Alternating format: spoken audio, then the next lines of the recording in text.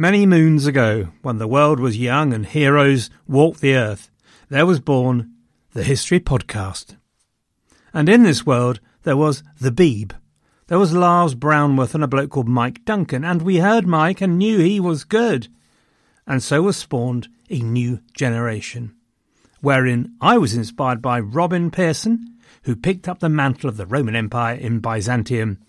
Robin, I'm glad to say, is still going strong, is still producing magnificent history and entertainment, and here is a message from him. Hello everyone, this is Robin Pearson from the History of Byzantium podcast. It seems like you enjoy your history recounted to you by an erudite, funny Englishman. Well, I am also an Englishman. And if you like a bit of Roman history, then come join me for a 1,000-year epic of incredible highs and devastating lows. Check out The History of Byzantium wherever you get your podcasts, or go to thehistoryofbyzantium.com. For now, back to David. Hey, I'm Ryan Reynolds. At Mint Mobile, we like to do the opposite of what Big Wireless does. They charge you a lot. We charge you a little. So naturally, when they announced they'd be raising their prices due to inflation, we decided to deflate our prices due to not hating you. That's right. We're cutting the price of Mint Unlimited from $30 a month to just $15 a month. Give it a try at mintmobile.com/switch. $45 up front for 3 months plus taxes and fees. Promo rate for new customers for limited time. Unlimited more than 40 gigabytes per month. Slows full terms at mintmobile.com.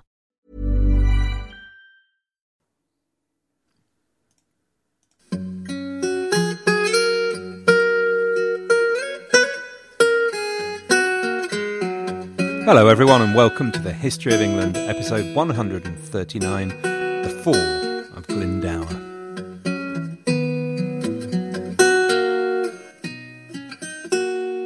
In 1406, Prince Henry, son of King Henry, was 20 and without doubt becoming a force in the kingdom.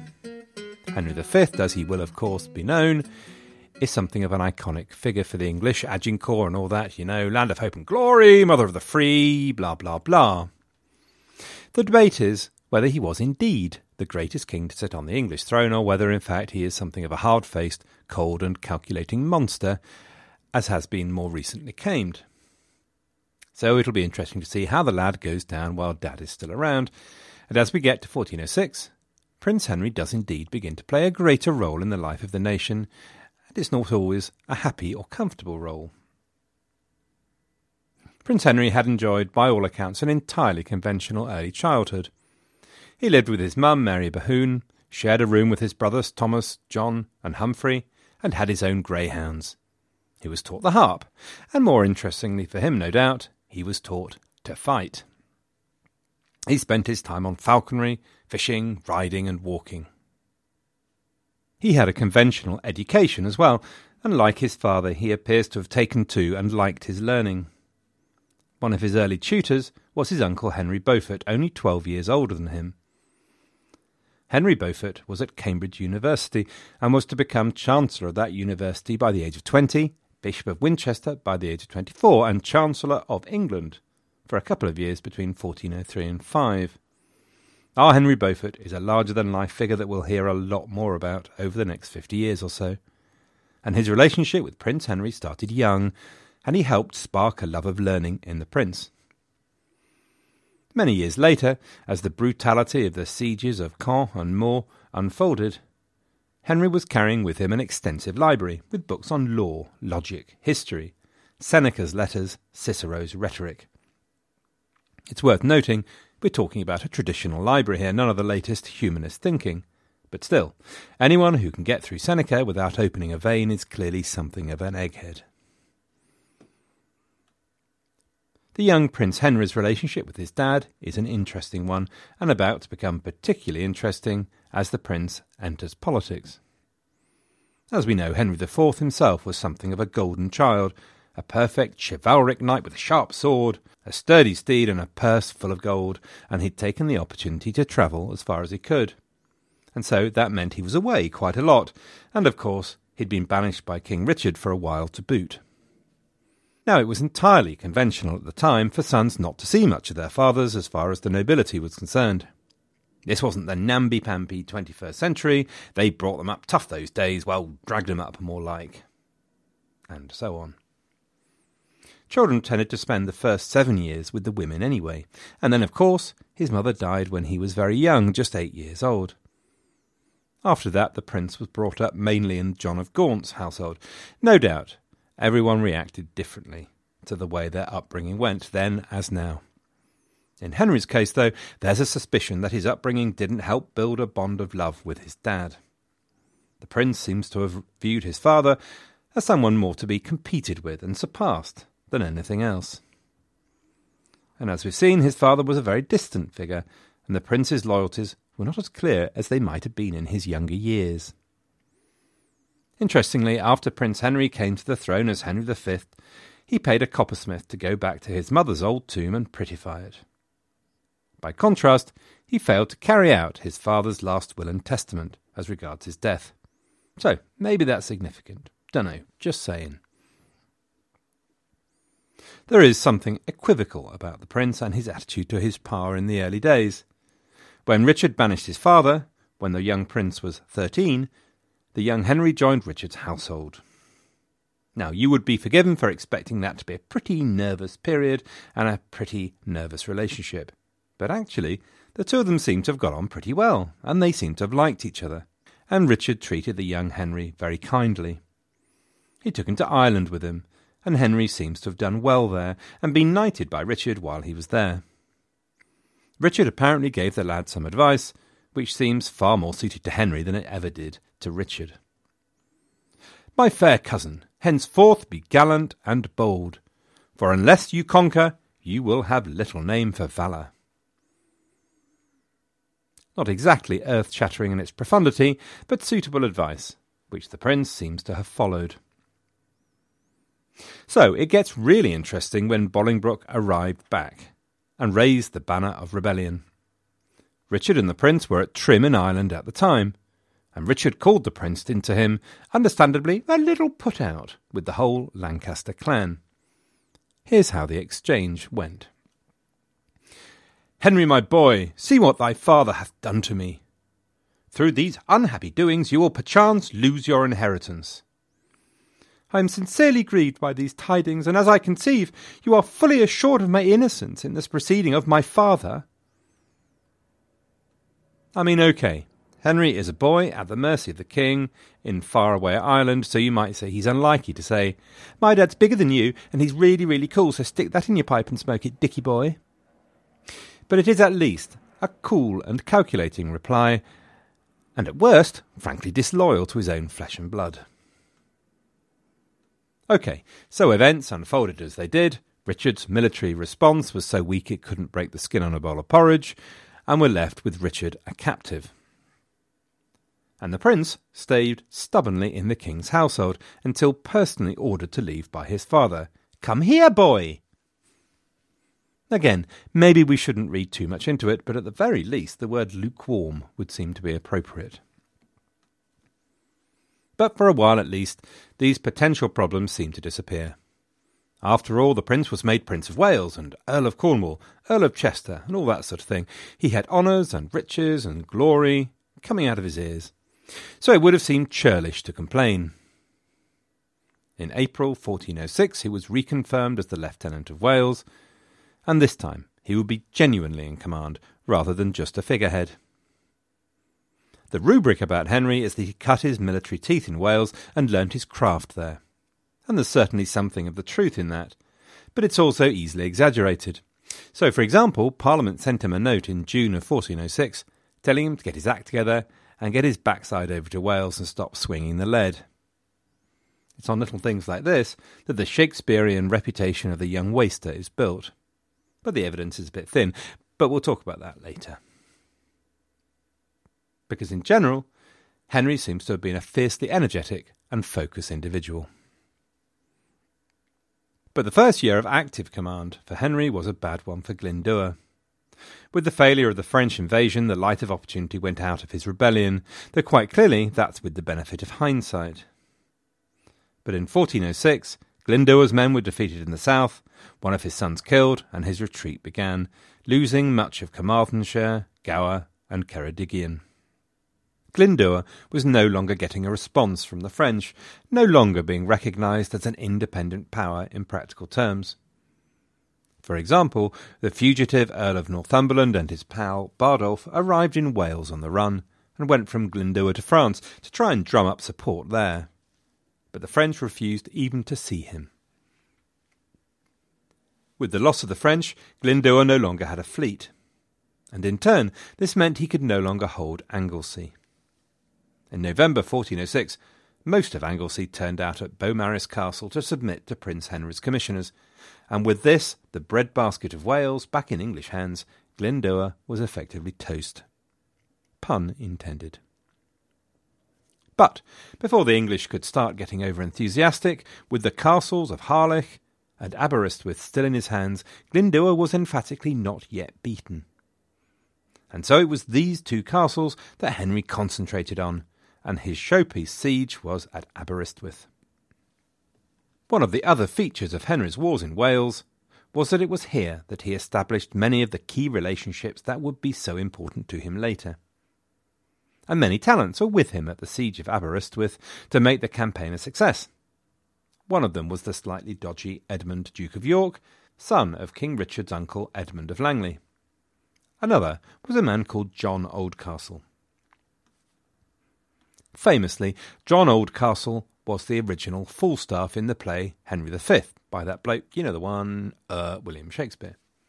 I.e., in the original play, it was Oldcastle rather than Falstaff. Now, Oldcastle was an important Herefordshire knight, and as a knight of the marches was inevitably brought into contact with Prince Henry, and the two seem to have got on, and John gained royal favour. One of the reasons we know that is that when Oldcastle's wife Catherine died, he got himself a new wife, Joan, who was a much higher social status, much shinier, and the heir to the Baron Cobham estates, which turned him from a significant regional figure into a national one. Now, it could have been the quality of his legs and buttocks, of course, but by and large, mothers and fathers in those days were much more flinty than that. As it happened, young Joan was to get more than she bargained for with John Oldcastle. He brought a whiff of sulphur with him, by the way of heretical Lollard leanings, and he might make the Cobham family regret their choice yet. Anyway, just to finish the discussion about Shakespeare, the Oldcastle character in the play took off in the public imagination, though I think you'll find, in fact, that Falstaff character is a fine example of the fact that Shakespeare can't do comedy. But anyway, the Cobham family cried foul, pointing out that whatever his sins, John Oldcastle was not the arrant knave that was Falstaff. And in fact, he was both brave and sober, and had a fine pair of legs and buttocks into the bargain. And so Shakespeare changed the name to Falstaff, which I'm told does show up in the scansion of the lines from time to time. Anyway, we were talking about the siege of Aberystwyth in 1406, not the blessed bard again, and Henry's military education. Though I'm going into more digression, I'm afraid, before we get to that. Firstly, let's keep going through that list of illustrious people at Aberystwyth in 1406. We've had the Duke of York, John Oldcastle, and then there's Richard Beauchamp, the Earl of Warwick. He's a 24-year-old at the time, so a young contemporary of the Prince. He'd been at the Battle of Shrewsbury, was with the Prince thereafter in the Welsh Wars, and was to remain a close intimate in both politics and war, one of those crucial relationships formed at the time. In 1408, interestingly, he did a very similar tour to the one Bolingbroke had done, the 15th century equivalent to the 19th century Grand Tour. There's a contemporary biography about Richard Beauchamp, Earl of Warwick, and the line, "And in this journey Earl Richard received great praise at many tournaments and other feats of war," could have been written about either his or Bolingbroke's journey. Now, of course, Richard Beauchamp, Earl of Warwick, was the successor to the previous Earl, who had been the appellant, who brought Richard low, and was in turn brought low, with devastation to their estates and status by the king. However, Richard had Bolingbroke's ear and trust when he became King Henry IV, and despite the later political conflicts between king and prince, he always retained that trust. And therefore, Richard successfully rebuilt the Warwick lands and status. So we've done the Duke of York, John Oldcastle, Warwick, And one more man to mention, a new man and family to keep in your minds, John Talbot. The Talbot family, like the old castles, were a significant local family on the marches of Wales, holding amongst other places the rather magnificent castle of Goodrich, held at one stage by our old pal William the Marshal, and definitely worth a visit if you're ever in the area. Again, John Talbot is a young man and a contemporary of the prince, and destined, like Warwick, to be a close companion throughout his reign and beyond. Talbot would prove to be a warrior, with pretty much all that entailed. He lived and breathed the chivalric image, the valour, never surrender, tournaments in high style, romantic stories, the whole kit, and indeed, sometimes even the whole caboodle. And crucially, he had no problem with the essential double standards, and was perfectly comfortable to be two-brained, because he was a violent, aggressive, ruthless and decisive man and military commander, quite prepared to kick a man where he was down and keep kicking, utterly determined to build the power and estates of his family, no matter whose local rights he walked all over. His death would reflect his life and talents. He was a warrior, a great tactical warrior, but not a great strategist. He died at Castillon in 1453, leading a charge against a bank of French artillery, generally considered a bad idea. The charge, and the remainder of the English army, was cut to ribbons by said artillery. His death at the hands of the new, impersonal long-range weapon came to symbolise the death of chivalry itself. OK, so you're going to remember John Talbot and Richard, Earl of Warwick in particular, because they'll be constant companions over the next 30 years or so. But I'm going to resist going back to the Siege of Aberystwyth for just a little while yet, and instead I'm going to follow up that comment about artillery and its impact at Castillon. The last time we had a conversation about artillery was at Crécy, and Edward's wagons with those anti-personnel cannon. Since then the world had changed, but I'm going to go back right to the beginning of artillery. Famously, gunpowder was probably an import from China, first mentioned by an English friar and philosopher, Roger Bacon, in 1268. It's really not clear how the knowledge had come to him, but it could have been from the travels of the Flemish friar William of Rubruck. It could have come via Arab merchants. Or maybe metal-barrelled guns were imported from China through Russia. But really, we don't know who brought the idea over and worked out the magic of it. Because rather suddenly in the 14th century, gunpowder and guns are being talked about. A document in Florence in 1326 talks about metal cannon as though they were commonplace. So it's probably a while before then that they were widely introduced. The very first pictures we have are of vase-shaped objects with a big arrow sticking out at the end, but really the early history is very obscure. But development is fast. And by 1406, artillery in particular is very common, and even handguns are frequently mentioned. There were 3 ways of making cannon. Bronze was the favoured material, poured into a mould and finished, just like making church bells, which the world and her husband knew how to do back then. But it cost a fortune, so wasn't often an option. Then you could use cast iron, but that was brittle, and so that left us with wrought iron, which was the normal route. So what they'd do is they'd take strips of wrought iron, and then they'd make a hoop to clasp them all together, one hoop to bind them, and in the darkness find them. The hoop was designed to be too small for the job, heated to make it expand so it would just fit when hot, and then allowed to cool to fix it tightly, bringing the strips really tightly together. And it seemed to work perfectly well, though, fair dues, it has to be said we're at the start of the technology, and so standing too close to a cannon about to be fired was still a high-risk activity. Improvements came all the time, so in the early 15th century came the practice of corning the gunpowder, grinding the gunpowder together when wet, and keeping it in large granules or corns. It meant that the gunpowder burnt more slowly and reduced the amount of exploding cannon. As for the cannon themselves, they could often be massive, up to 10 tons. At Aberystwyth we have a 210 cannon called the Messenger. These big cannon tended to get themselves a name in times medieval, which I can't help thinking would be part of the fact that they're new, big, frightening, still unusual. And also partly probably because there was none of the standardisation we expect to have these days. Every one of them was different. And for example, the cannon would throw stones, not standard-sized metal balls.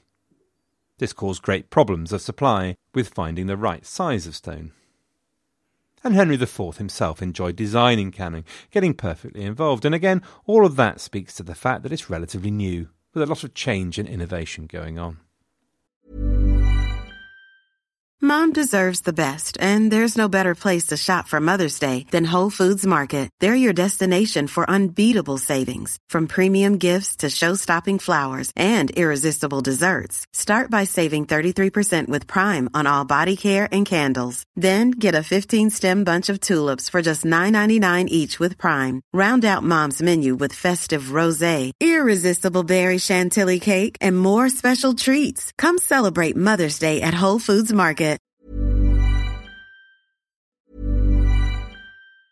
Mom deserves the best, and there's no better place to shop for Mother's Day than Whole Foods Market. They're your destination for unbeatable savings, from premium gifts to show-stopping flowers and irresistible desserts. Start by saving 33% with Prime on all body care and candles. Then get a 15-stem bunch of tulips for just $9.99 each with Prime. Round out Mom's menu with festive rosé, irresistible berry chantilly cake, and more special treats. Come celebrate Mother's Day at Whole Foods Market. Mom deserves the best, and there's no better place to shop for Mother's Day than Whole Foods Market. They're your destination for unbeatable savings, from premium gifts to show-stopping flowers and irresistible desserts. Start by saving 33% with Prime on all body care and candles. Then get a 15-stem bunch of tulips for just $9.99 each with Prime. Round out Mom's menu with festive rosé, irresistible berry chantilly cake, and more special treats. Come celebrate Mother's Day at Whole Foods Market. The received wisdom is that these cannon were really more trouble than they were worth. They were really slow to transport, and not as effective initially as the more traditional type of siege engine.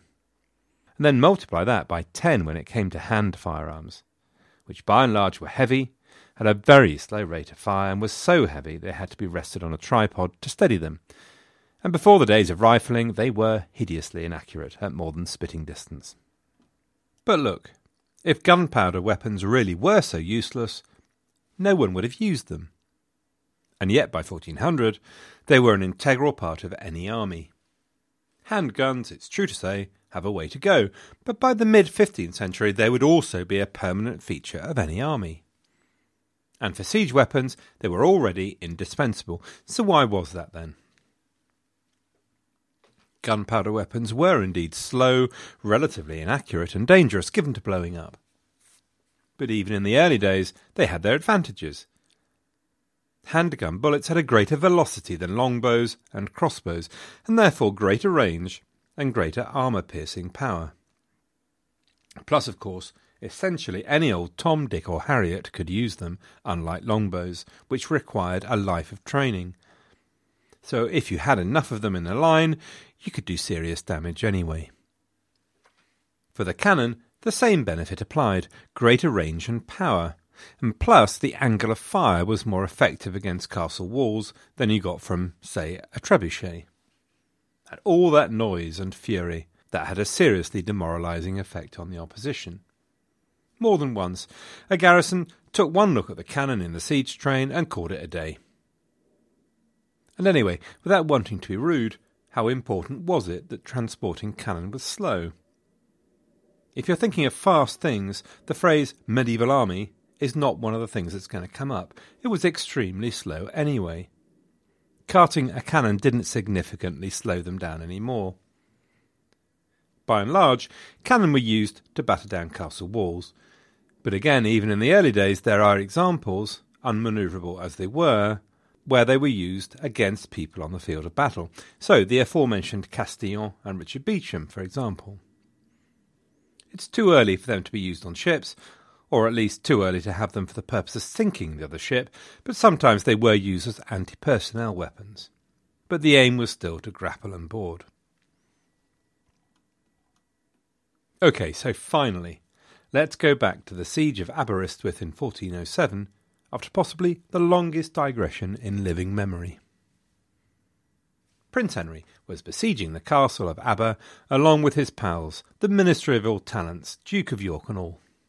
The messenger was booming away, until unfortunately it exploded. But even so, by September, Rhys ap Griffith, Glyn Dwr's commander in the castle, decided there was nothing for it. He'd have to make some kind of deal with the young prince. And the deal has survived. It was that there would be a truce for 6 weeks, during which the Welsh were free to come and go as they wished. If during that time Glyn Dwr could raise an army and fight the prince, then fair dues. He could see if he could keep the castle, but if he didn't, Rhys would surrender. Now Henry was counting on the fact that his dad planned to bring a royal army to help. It was all something of an embarrassment, to be honest. Glyn Dwr got his act together and arrived at the castle with army in tow. There was no extra English royal army, and so Henry watched Owen march into Aberystwyth, chuck out the guys who had made the deal in the first place, then hang over the wall and blow raspberries at him. It was an education for the young prince in the realities of life, and not a mistake he'd make again. For the moment, then, Glyn Dwr had survived. But the wheel of fortune was spinning, and not spinning in a good way if you liked leeks and daffodils. The collapse of Glyn Dwr's foreign policy was confirmed. The death in November 1407 in France of the Duke of Orleans brought the Duke of Burgundy to power, and truce negotiations with the French, from which Wales was excluded. And also the English had also made a truce with Brittany. And then in 1406 there had been a development in Scotland. In that year, Robert III was in a power struggle with the Duke of Albany when his health began to fail, and he decided he must keep his only son James out of his enemies' hands by sending them to France. As James travelled through Scotland to get a boat, it all went hideously wrong, and the Douglas family attacked his party. The 12-year-old James fled and holed up on a castle on a small rock in the Firth of Forth.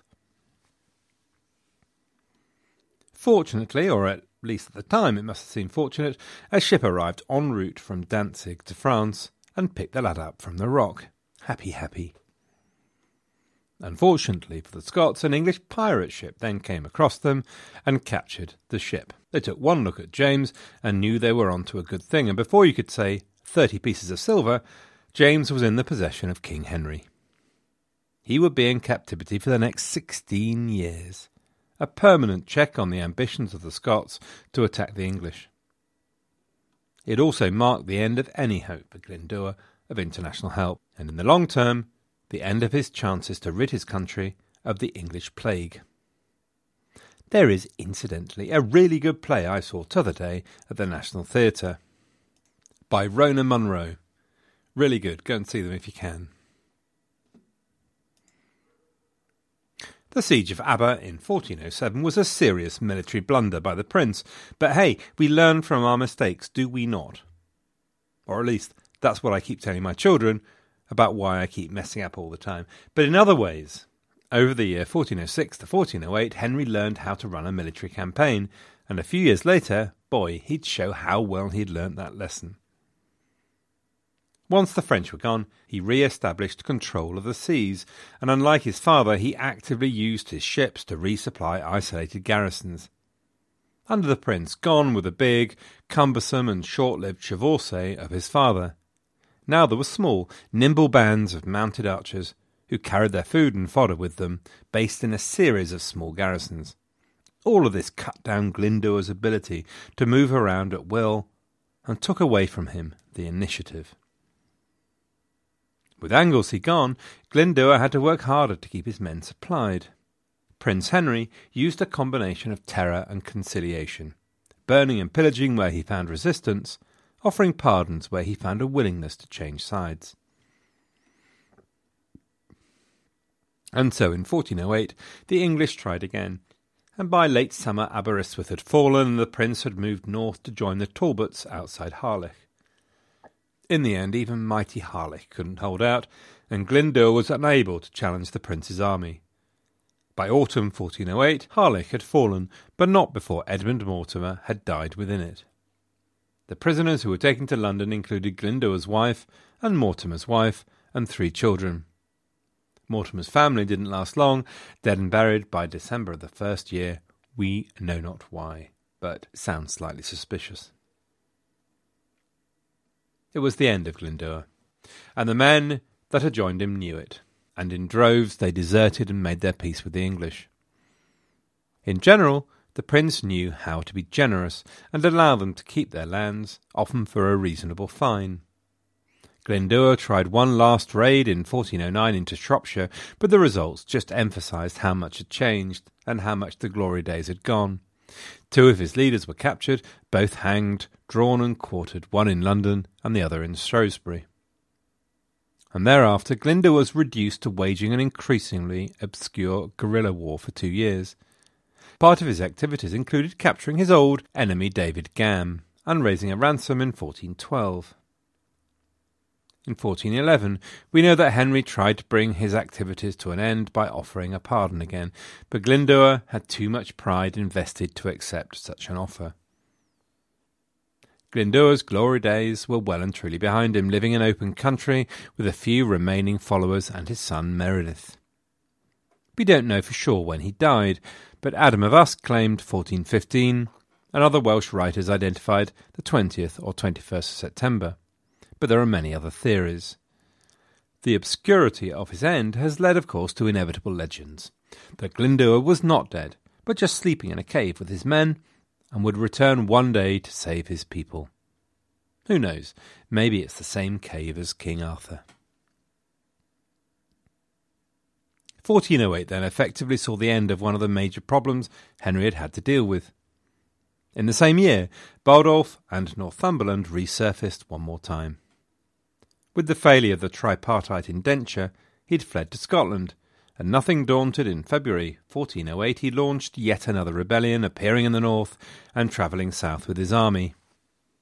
Henry started to race north to meet him, but needn't have worried. Percy's army was feeble enough to be dealt with by the High Sheriff.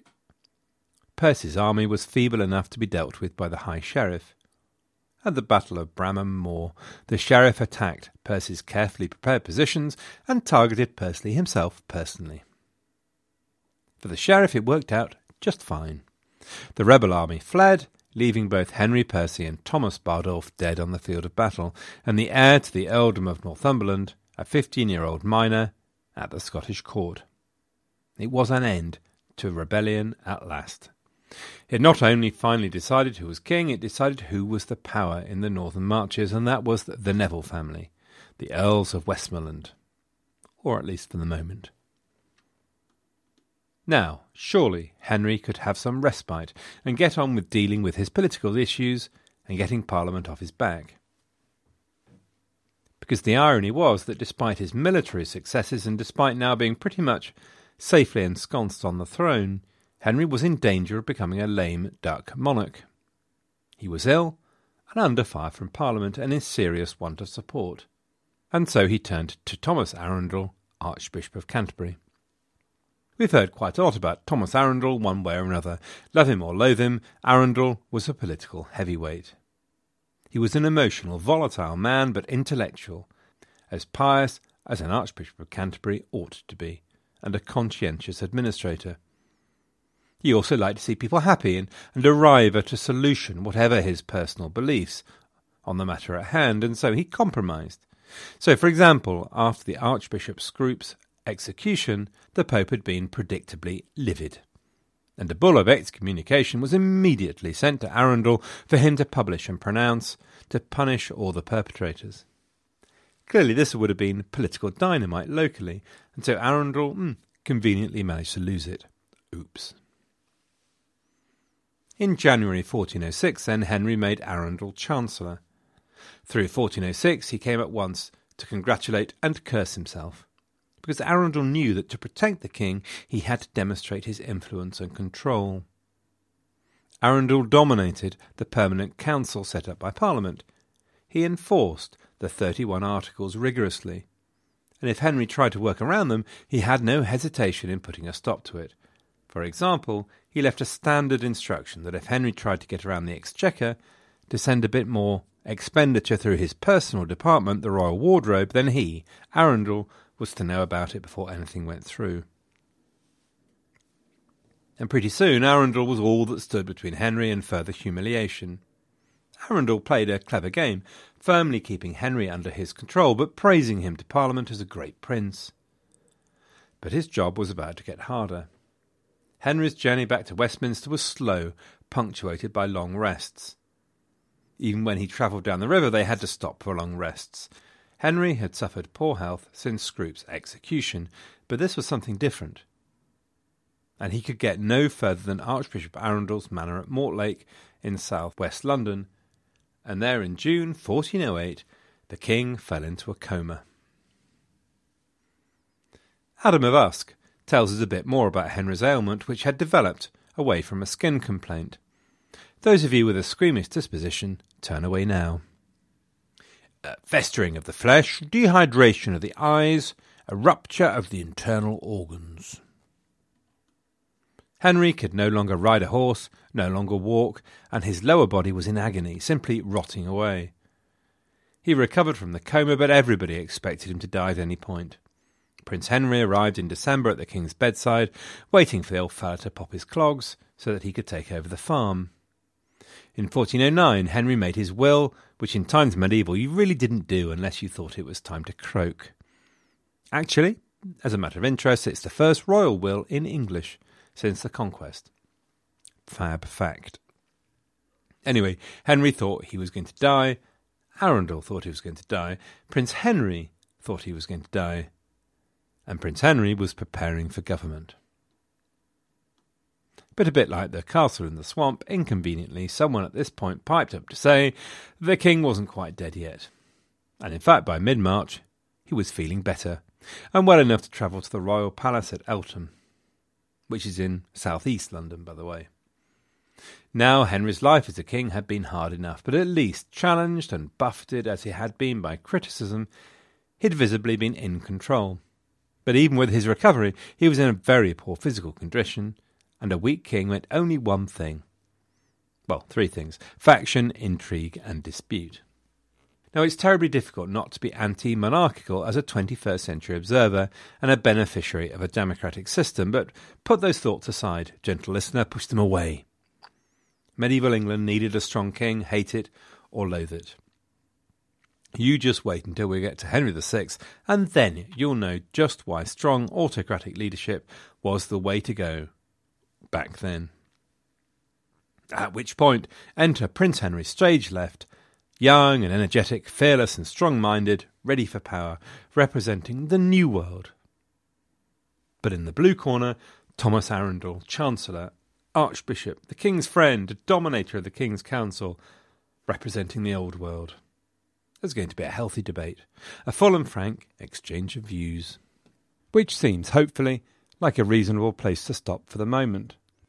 Thanks to everyone for listening and for all your comments on iTunes, the website and Facebook. Have a great time, everyone, and good luck.